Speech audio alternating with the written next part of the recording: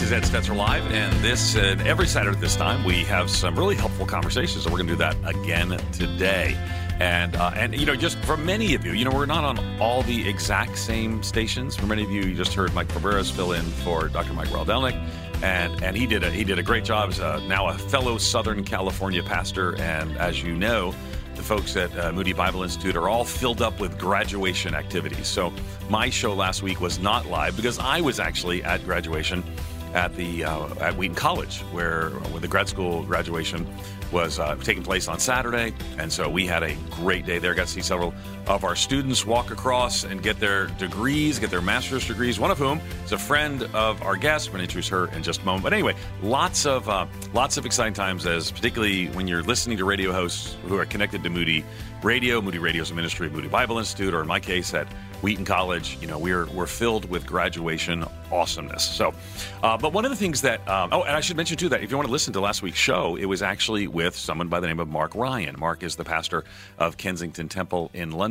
Because I knew I was going to be unavailable, we pre-recorded that, and it's a fascinating conversation. And as always, you can listen to really all of these programs if you go to edstetzerlive.com. It's just a couple of clicks to subscribe to this as a podcast, because maybe you're not in and around on a Saturday morning or Saturday early afternoon every week. But if you subscribe to the podcast, you can listen whenever you want to as well. And I want to encourage you too, if you're listening live right now, I imagine you are going to find today's show particularly helpful because my guest is brilliant and insightful and going to be encouraging to you. Dr. Amy Orr Ewing is an international author, speaker, and theologian.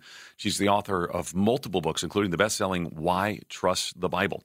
Over the last 20 years, Amy has addressed parliamentarians in the Speaker's Room and Chapel at the UK Parliament, staffers on Capitol Hill, and at the West Wing of the White House.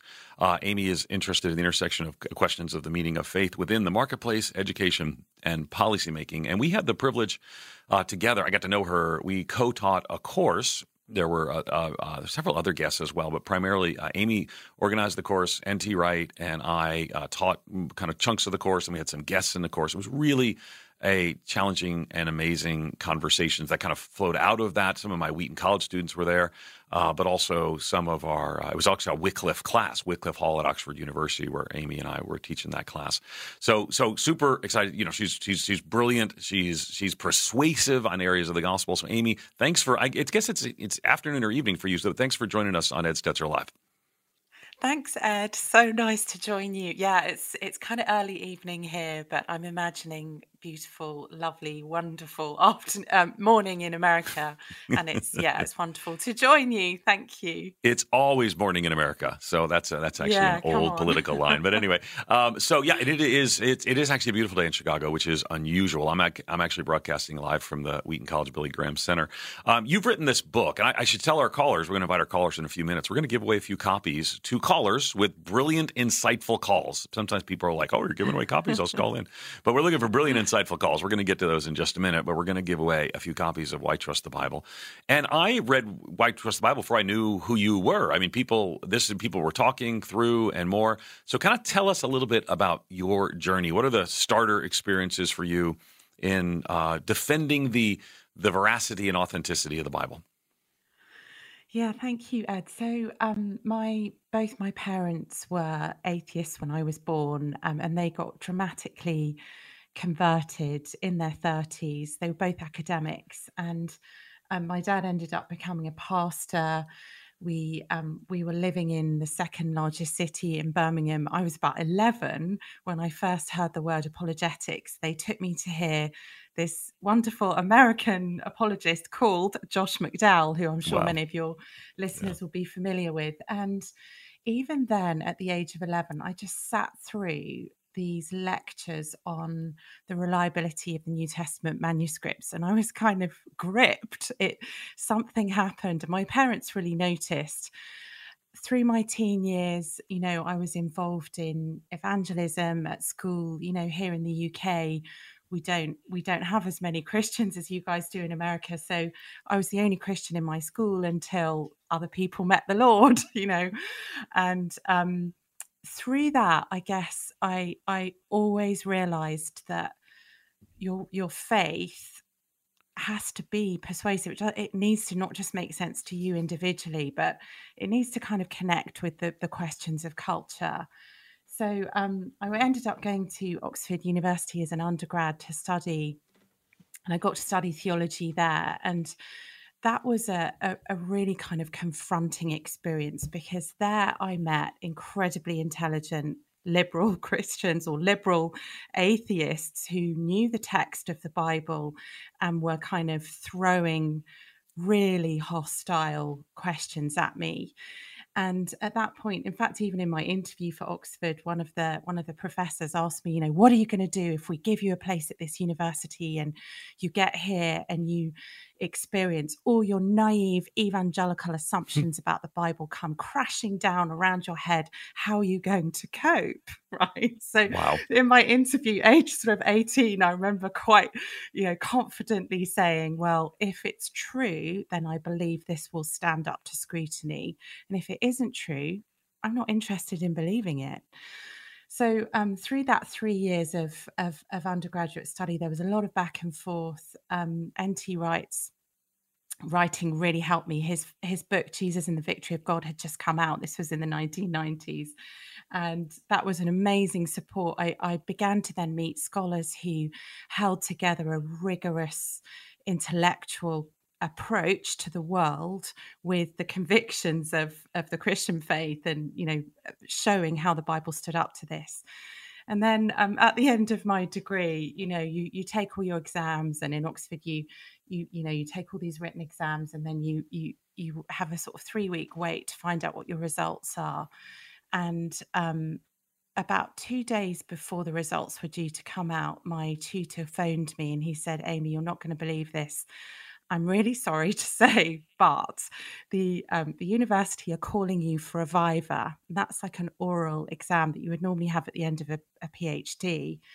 He said, I can't tell you what it's about, but you're going to have to come back to Oxford, appear before 14 professors, Wow. and just answer their questions. Wow.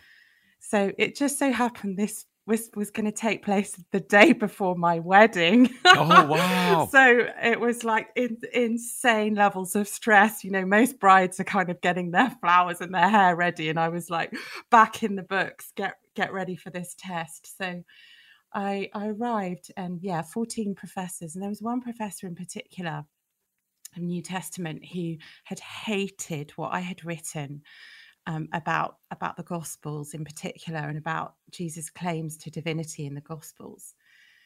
And he just ripped into me. I had to translate some passage of Greek, just off the top of my head kind of thing. And then he just absolutely ripped into me. And through that experience, through the 3 years of study and what I had read, having all of this hostility and liberal stuff thrown at me, my confidence in the Bible was stronger than ever. It was stronger than when I was 11 or when I was 15. God's word it is true, and it does stand up to the questioning. And through that process, I ended up being awarded a first-class degree, and it all worked out really well in the end. It was amazing. God was faithful. But through that experience, I realized that there isn't a separation between public truth, what is true for all to see, and what we read in the Bible, and perhaps what we as people of faith have grown into our personal convictions to believe. And so that was the real foundation for what I've ended up doing. Got involved in kind of ministry of evangelism and apologetics and further study, and it went on from there. But this book, Why Trust the Bible, I guess is the fruit then of that first, 8 to 10 years of working in apologetics and hearing the questions of university students in secular Europe, as well as in the States, and trying to make connections between how we can show the Christian faith is true and what the questions people actually have about the Bible are. Love it. Love it. And important they're having this conversation. One of the things that I've been leaning in and learning on, I think I read that book in early 2000, maybe 2006, 2007, back when I was teaching, and going back to teaching. But then it's updated, and so for those of you wondering, we're the updated version is actually out October 15th, 2020. It's called "Why Trust the Bible: Revised and Updated Answers to 10 Tough Questions." Yeah. But I think that apologetics because as the culture around us becomes more secular, people are asking more apologetic-oriented questions. So just John Dixon being here, I think he wrote the his endorsements on the cover of the most recent Why Trust the Bible.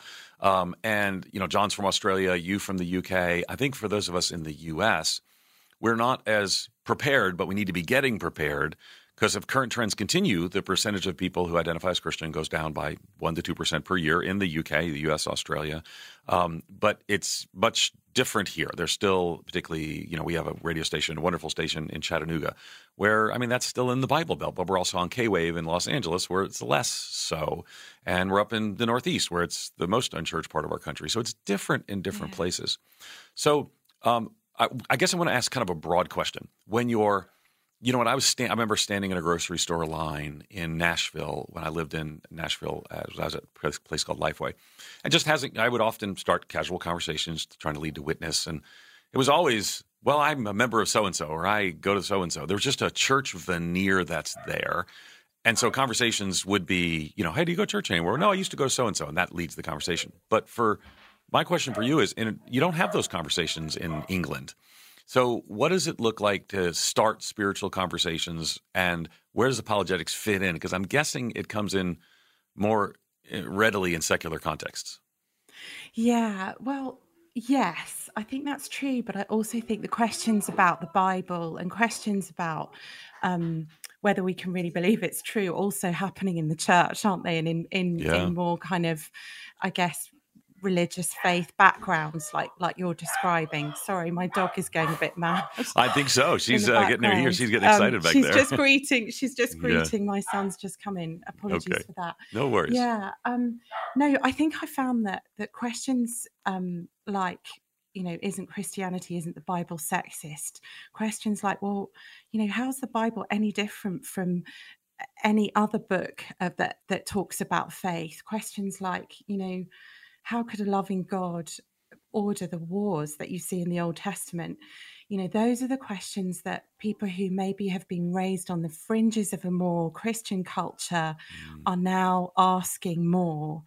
But they were the questions I was facing, 20 years ago here as well, just out there, just in the secular world. And what I was trying to do in this book was, yes, answer questions about the manuscripts and about, those kind of, I guess, more evidential, factual-based questions that are textual, but also really engage with the questions that postmodernism has thrown up, questions about other faiths, questions about sexism, questions about even sexual ethics, isn't what the Bible has to say about marriage and sex out of date. And so, I think perhaps the background of some of these questions is different according to our contexts, but actually they're coming up all the time. And often these are going to be reasons that people who are hostile to faith or who've walked away from faith, these are going to be the reasons that they give. Yeah, good. We're going to continue our conversation in just a moment with Amy Orr Ewing. We're talking about her book, just out in 2020, really a bestseller. And again, it's a latest edition. I read early edition, and just amazing stuff. And Amy's amazing. So I want to invite you to call in, have a conversation with us. Maybe you have questions about how to share your faith or questions about the faith. 877-548-3675. We're going to give away some copies of the books to callers. 877-548-3675.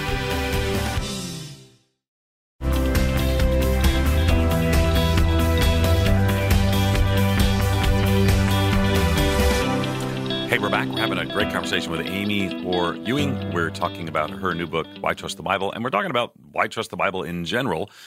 Just for the break, we talked about the role of apologetics in our culture. I love hearing the story from here in Josh McDowell. I just yesterday I was in California with Sean McDowell. He's on our faculty at the new place I'll be serving in July 1 at Talbot School of Theology. So fun to see that legacy continue.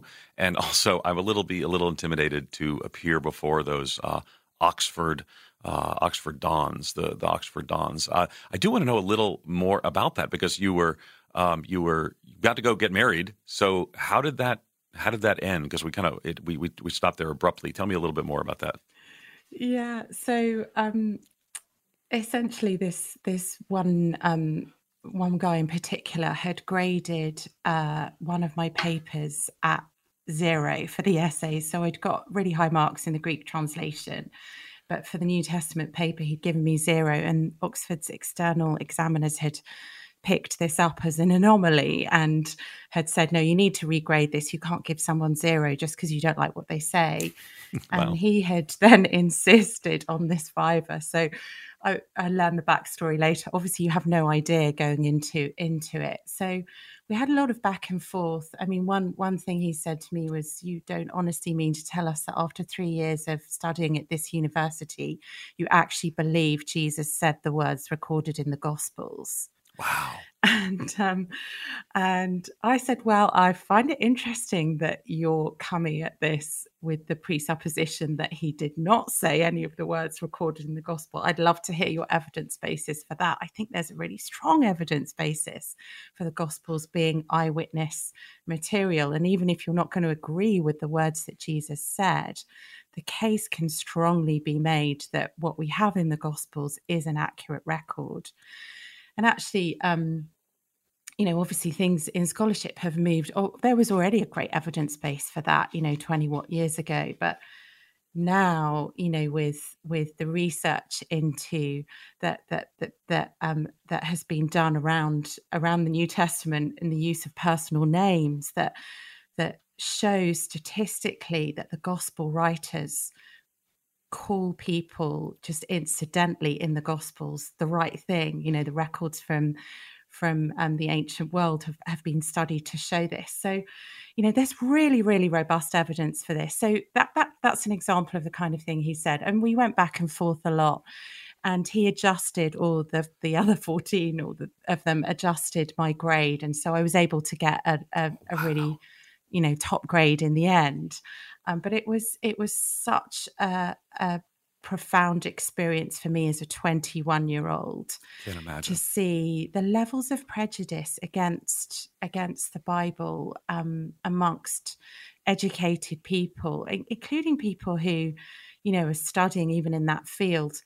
A couple of years after that, I was driving to speak at an event and I was just listening to BBC Radio, and an archaeologist was being interviewed about a recent find and it was around finding the city of Sheba.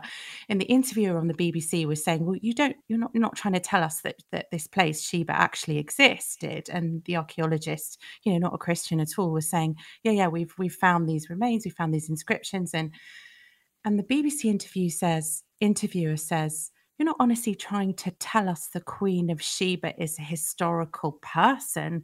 She is, after all, a biblical character. The prejudice was such and is such that that people approach now the Bible with this disposition that it must not be true, like that there's some kind of big intellectual basis to believe that. And so we've experienced in Europe this shift since the 1950s of people having a generally positive view of the Christian faith and the Christian scriptures to now having a predominantly negative view.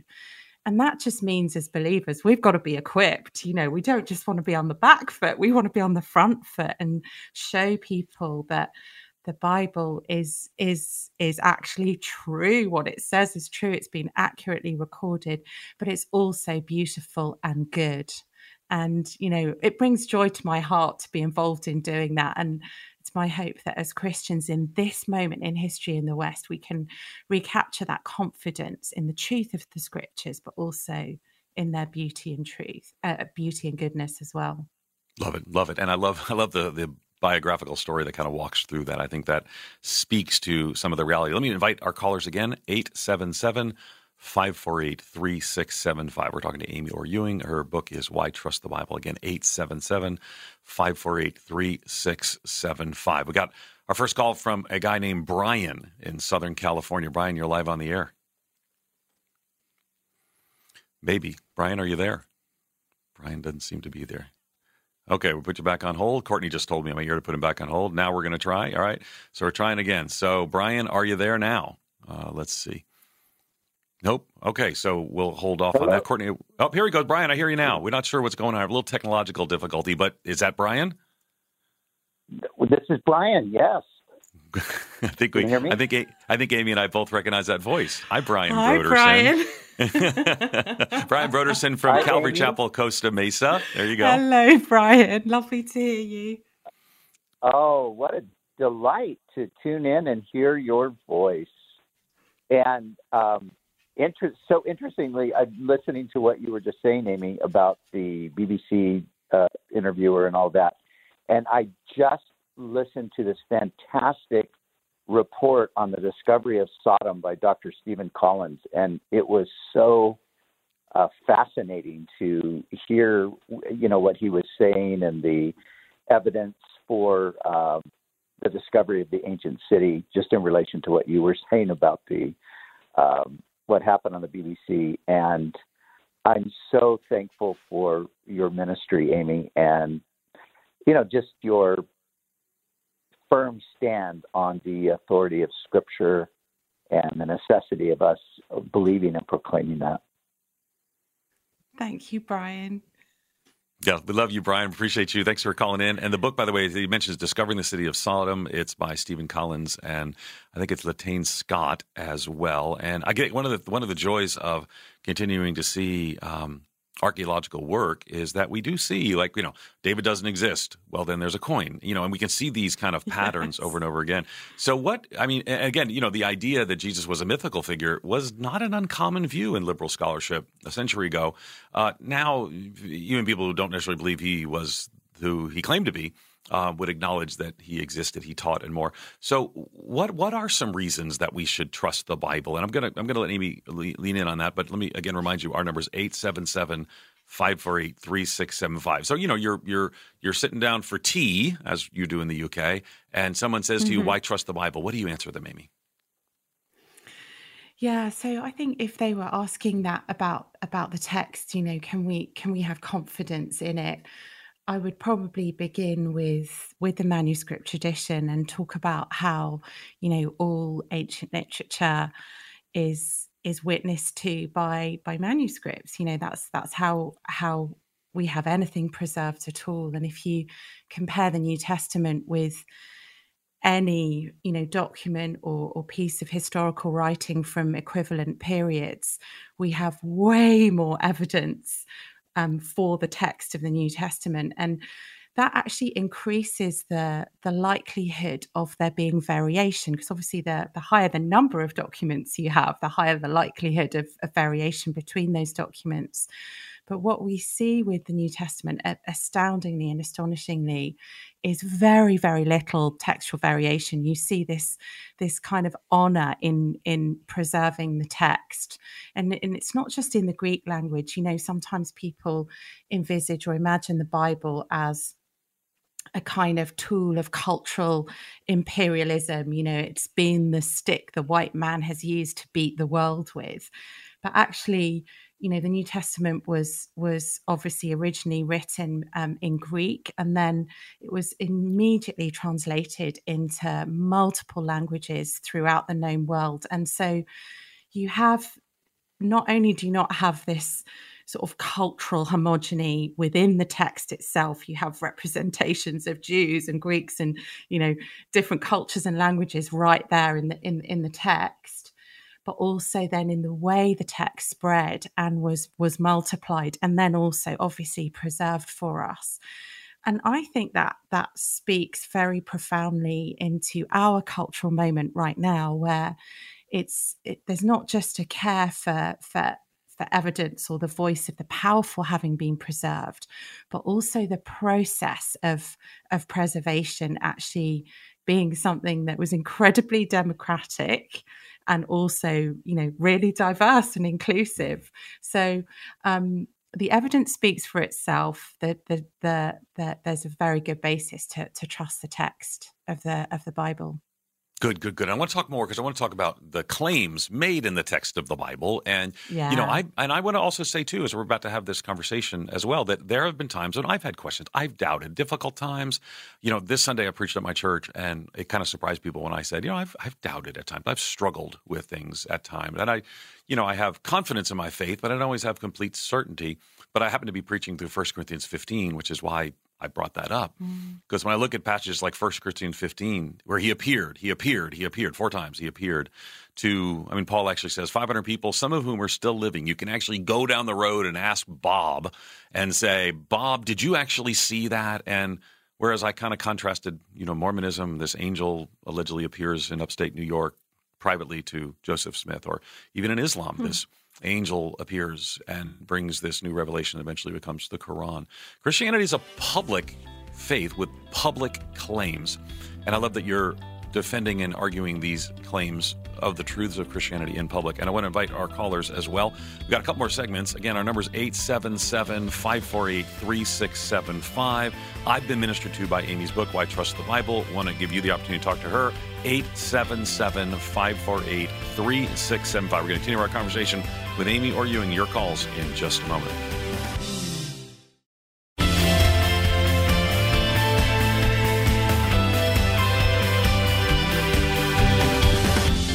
Well, we're back with Amy Orr Ewing, who we just learned in the last segment could defend her doctoral dissertation in front of group of Oxford Dons, then get married, it appears the next day, then leap tall buildings with a single bound. So what a great story, and she's a gift to the body of Christ, and I want to encourage you to pick up a copy of her book, Why Trust the Bible. Again, it's revised and updated in October of 2020. It just came out, Answers to 10 Tough Questions.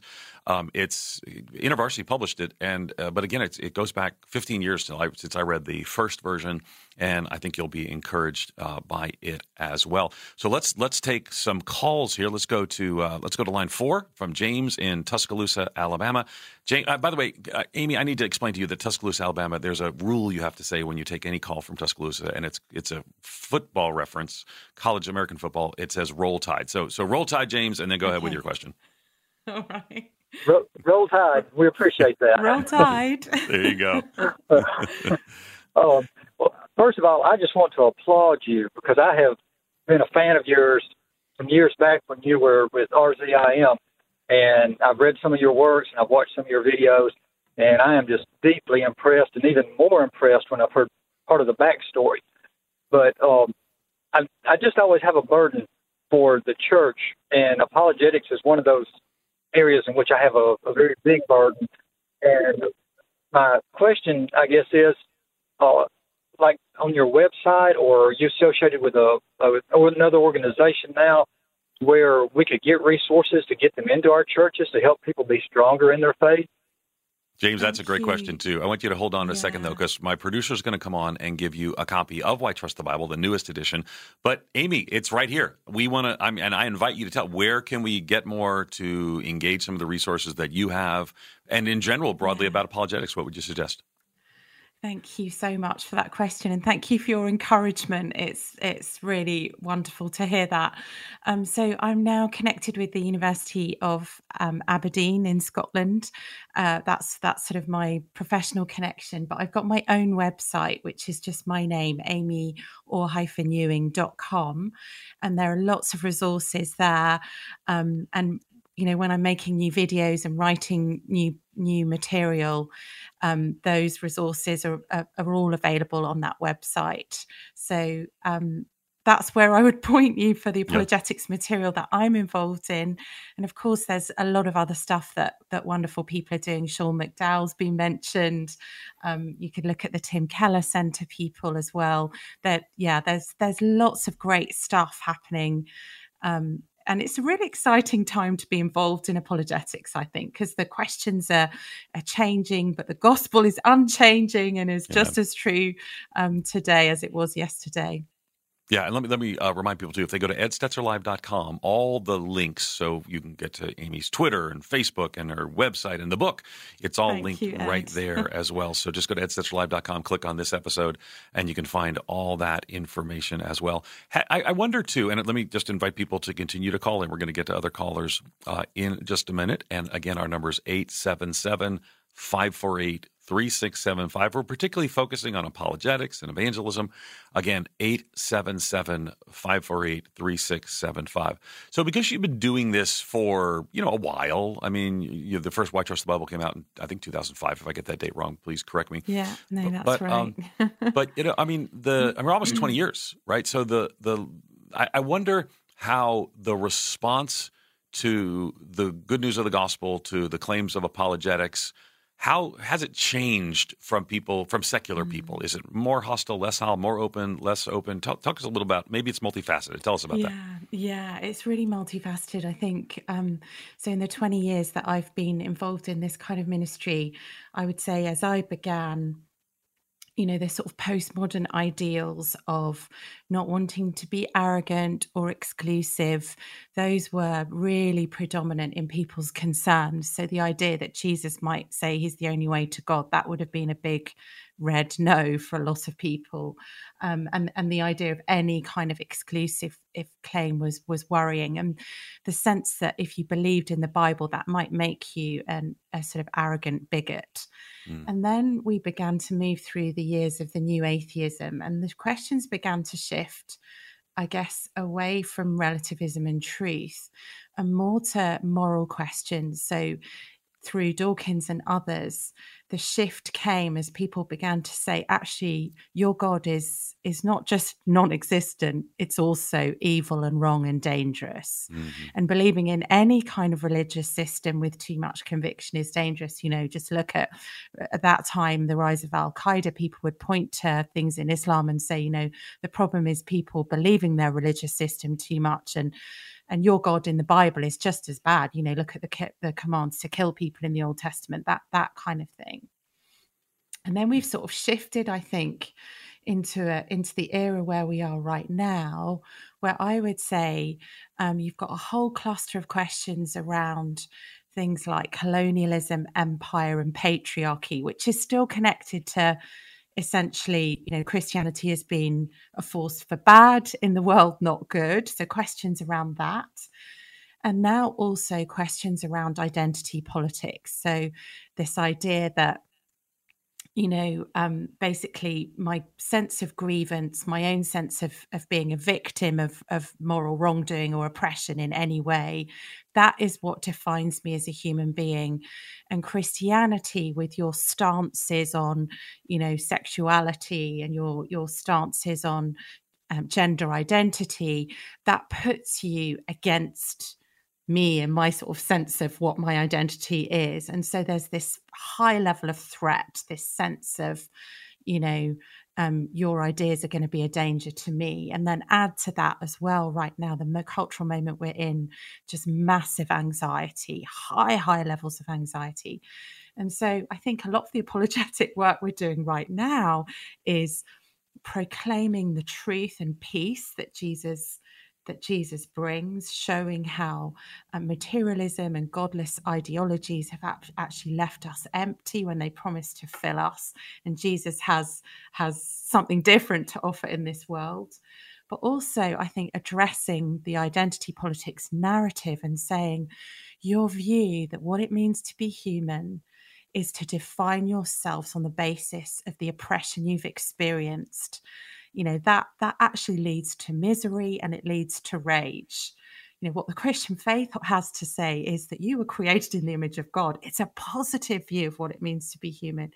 Your preciousness as a human being, your sanctity of your life is affirmed. And the narrative of the Bible, the story of the Bible is actually true at the deepest level. And that means that your life is really worth living. That also means that injustice in this world really matters, and that ultimately it means there is a God who's going to judge us, and there is moral accountability. There are all sorts of other aspects of the gospel story that really connect right now with the cultural moment we're in. So, yeah, there's been a massive change, but I think we can be equally confident in Jesus today. I've just come out of university mission season here. We do a lot of that in the UK between sort of January and March. And I had the joy of seeing secular, hostile students just absolutely immersed in identity politics hear the gospel, be confronted with who Jesus is, be drawn to who he is, and accept him as Lord. We're seeing that on campuses here in Europe. So I want to encourage you that it is hard. The questions are hard right now, and it can feel hard to be on the receiving end of people's rage about religion. And I'm sure lots of us have experienced that, maybe over the Thanksgiving table or the Christmas table, relatives and extended family. But if we can journey with people in their questions, we can show how that rage at perceived injustice in the world is pointing towards God, not away from him. It's pointing towards the Christian story that tells us that this world is not how things were meant to be, and that innate preciousness of human life is rooted in that gospel story of the image of God. So I think there are loads of opportunities for the gospel right now. And, we can be confident that the gospel is true, but it's also good and beautiful, and it can connect with people even today. Fascinating. Good questions. Good conversation. Let's lean into some of the callers that we have as well. Let's start with Thomas. Thomas from South Dakota. Thomas, you're live on the air with your question or your comment. Go ahead. Hi, Amy. How are you guys? Hi, Thomas. Yeah, go right ahead with your question. Good. Yes, thanks for taking my call. It's pretty obvious the Lord's hand has been on your life for all that you're doing. But my question is, how do you read the Bible for the purpose of moving into apologetics with someone versus getting into an argument? But, how do you suggest reading the Bible for the purpose of moving into apologetics? Good. Now, Thomas, I want you to hold on the line, too, so that my producer, Karen, will jump on the line after you hear Amy's answer, and she'll give you a copy of Why Trust the Bible. But go ahead, Amy. What do you think? Yeah, so I think that's a really interesting question. And obviously, there are lots of ways we can do that. I've been doing this a lot with the parables and teachings of Jesus, which increasingly are unfamiliar to people. So in an open Q&A that I was in fairly recently with young people, under 20, asking, how on earth could you believe in the Bible's view on sex? It's just so outdated. And, I began by saying, this, since the 1960s in the West, you've been told a story, a narrative that tells you the more sexual experiences you have, the happier you will be. Promiscuity is a route to liberation and to joy and fulfillment in life. But my question is that working for you? Has that actually delivered on its promise? And the studies would suggest no. The studies suggest that this generation is more anxious and miserable than multiple previous generations. So then I said, Jesus Christ claimed to be God with us, and he had something to say about this. He said, we have these hungers and desires, and we will consume and eat the food that we think is going to fulfill them. But there's this other kind of bread, and there's this other kind of food, and it's only that can ultimately satisfy that longing and desire in you. And I said, that's a testable claim too. The story of our culture, you've tried it and tested it. Why don't you try following Jesus and see if his claim to be the bread of life actually stands up or not? So, we can take a statement or a phrase from Jesus and sort of apply it to the question that we find in culture. And, I find that people who've never heard the words of Jesus find themselves just drawn to him, and it's exciting to get to do that. So I'd encourage you to do it in really simple ways like that. Good deal. We're going to continue our conversation with Amy Orr-Ewing in just a moment. We got your calls. We're going to go to Karen. We're going to go to Karen in Tennessee. We're going to go to Michael in Dayton, Ohio, and others as well. And again, we have one more segment if you want to jump in with a phone call. Good questions, by the way. 877-548-3675. And you can just tell, listening to Amy, you'd want her to be the person representing you in some of those conversations, but she's also encouraging us to engage in those conversations. Join us, 877-548-3675.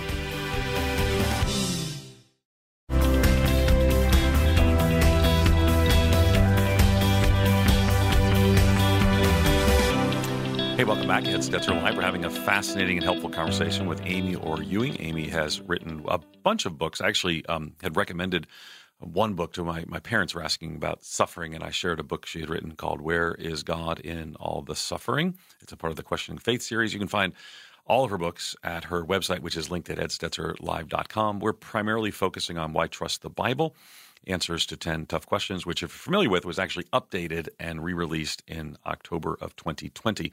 So brand new. Okay, so I want to get to questions, and I've already mentioned we're going to go to Karen, then we're going to go to Michael. But before we do, we're in our last segment, and we've got kind of a short time frame. So I want to encourage our callers to succinctly ask those questions, and then we'll throw them to Amy, who will give the usual brilliant answers she does, and then we'll continue to see how many questions we can cover. So let's go to Karen first. Karen, you're live on the air with your question or comment. Go right ahead. Yes, I don't have a specific question, but I'm really grateful that I have found out how to get more resources. I have 2 family members, well, more, but 2 that I am in contact with that have decided the Bible isn't true, that God isn't real, and I am not equipped in apologetics, so I look forward to looking up these resources. Thank you. And we're going to give you a copy of Why Trust the Bible. Just hang on, and our producer, Karen, will jump right on. Let's go over to Michael in Dayton, Ohio. Dayton, you're live. Michael, go ahead. Yes. My question is, with society seeming to have moved away in large part from a biblical understanding, what kinds of questions do you find are effective today to begin a conversation about the Bible, with the hope of finding an opening to share the gospel? Oh, I love it. Michael, stay on the line because Karen's going to give you our producer's going to come on and give you a copy of the book. Amy, what do you think about Michael's question? Yeah, thank you. I think that's a brilliant question. It might be that you could begin by asking them a question about what they love to read, and then share what you love to read and why. So begin with that sort of personal connection, and perhaps be ready with something from the scriptures, something about Jesus that might strike them as relevant. I'm talking a lot about, Jesus's phrase, "My peace I give you, my peace I leave with you, and I do not give as the world gives," as my intro to a conversation about the Bible at the moment, because people are really concerned about anxiety, and they're quite interested that there could be a peace that is beyond this world. And so that might be a reason for someone to read the Bible. Another one that I find, and I don't know if this would work for you, but that I'm able to talk about the Bible as sort of uniquely carrying women's perspectives, and talk about the role of women as historic witnesses to the resurrection of Jesus, but also to the crucifixion, and obviously, of course, Mary, the primary witness to the incarnation of Jesus. And so that's been a way in for me as a woman to introduce the Bible as interesting and relevant and different. So it may be that you can find a few scriptures that really connect with you and that are meaningful to you. So you ask somebody, what are you reading that's interesting at the moment? And then segue into what you would like to share. And that's often how conversation works, isn't it? If you ask a question first, then you might have the opportunity to share something more personally yourself. So good. Nancy, we're going to go to you in just a minute. So I want you to be ready with that brief question or comment. But let me also mention, I love what you said, Amy. I mean, it kind of undermines the narrative that Christianity is anti-woman when you begin with the remarkable fact that the women were the first witnesses. And so part of that conversation is undermining incorrect assumptions. Nancy, let's go to you. I think you'll be our last call. You're live on the air. Nancy, go ahead. How can I help my grandchild know and accept that the Bible is true? She has grown up in a Christian home. She just graduated from college, and she states that she does not really believe in Jesus. And I have difficulty engaging her in conversation about the Bible or about Jesus. Oh, Nancy, what a great question. We're going to give you a copy of the book that might help, Amy's book. But Amy, we got about a minute left. How would you encourage Nancy? So first of all, I just want to say thank you, and I will pray for your granddaughter after this call, and because the first thing to say is this is something the Holy Spirit does. So we need to begin in prayer, particularly if we feel, someone's had a lot of information and they're really turning away or they're very far away. This is something God loves to do, to draw people back to him. I think the second thing I would say is I would focus less on trying to get her to accept that the whole Bible is true, and more begin the conversation about evidence for Jesus, which obviously some of that evidence for Jesus is in the Bible, but it stands up regardless of whether someone's starting point is that the Bible is already true. So maybe don't try to achieve too much in the conversation, like I've got to get her to accept the Bible is the word of God, but begin the conversation by actually getting her to engage with the evidence around Jesus. And then I think the third thing I would want to say is maybe also focus on who Jesus is and why Jesus is wonderful.